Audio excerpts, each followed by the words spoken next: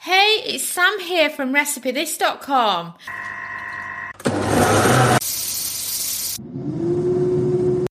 And we've beeped. I wonder what we're cooking today using our kitchen gadgets.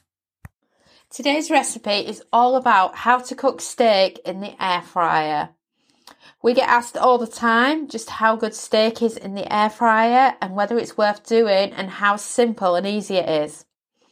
Well, first of all, when you think of steak in a pan, we're often thinking about the fact that you're adding the oil. And I know quite a lot of people are put off by steak in a pan because they're convinced that they're going to cook it for too long or not enough, or the oil's going to spit back at them and burn them. There's so many reasons why people don't like cooking steak naturally. But the thing about steak in the air fryer is, first of all, you don't need any extra virgin olive oil.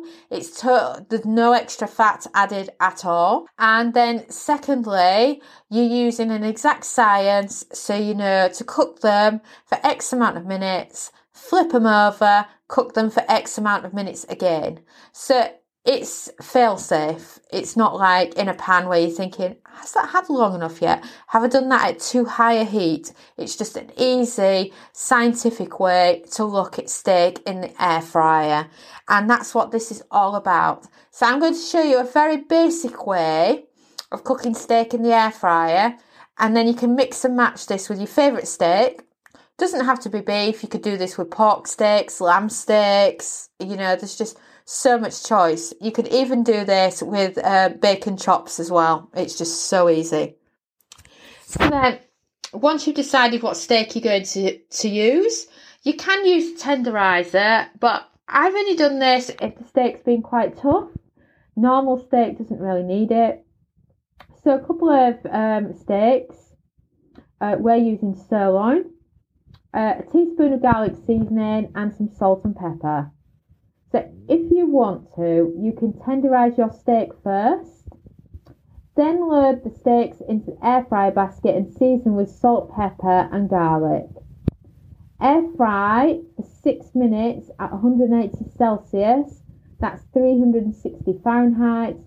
Turn, season again and air fry for a further 6 minutes on the other side before serving. And then of course, the steak carries on cooking, so make sure you slice into it pretty soon after you've finished air frying, because otherwise you might end up with really well done steak when you didn't plan on it. So just bear that in mind. And of course this works with many different steaks. If your steak's a bit thicker, you might need a little longer, but that's just how simple it is to cook steak in the air fryer. So thanks for listening, and I'm so pleased to be able to say that now our air fryer cookbook is available on pre-order.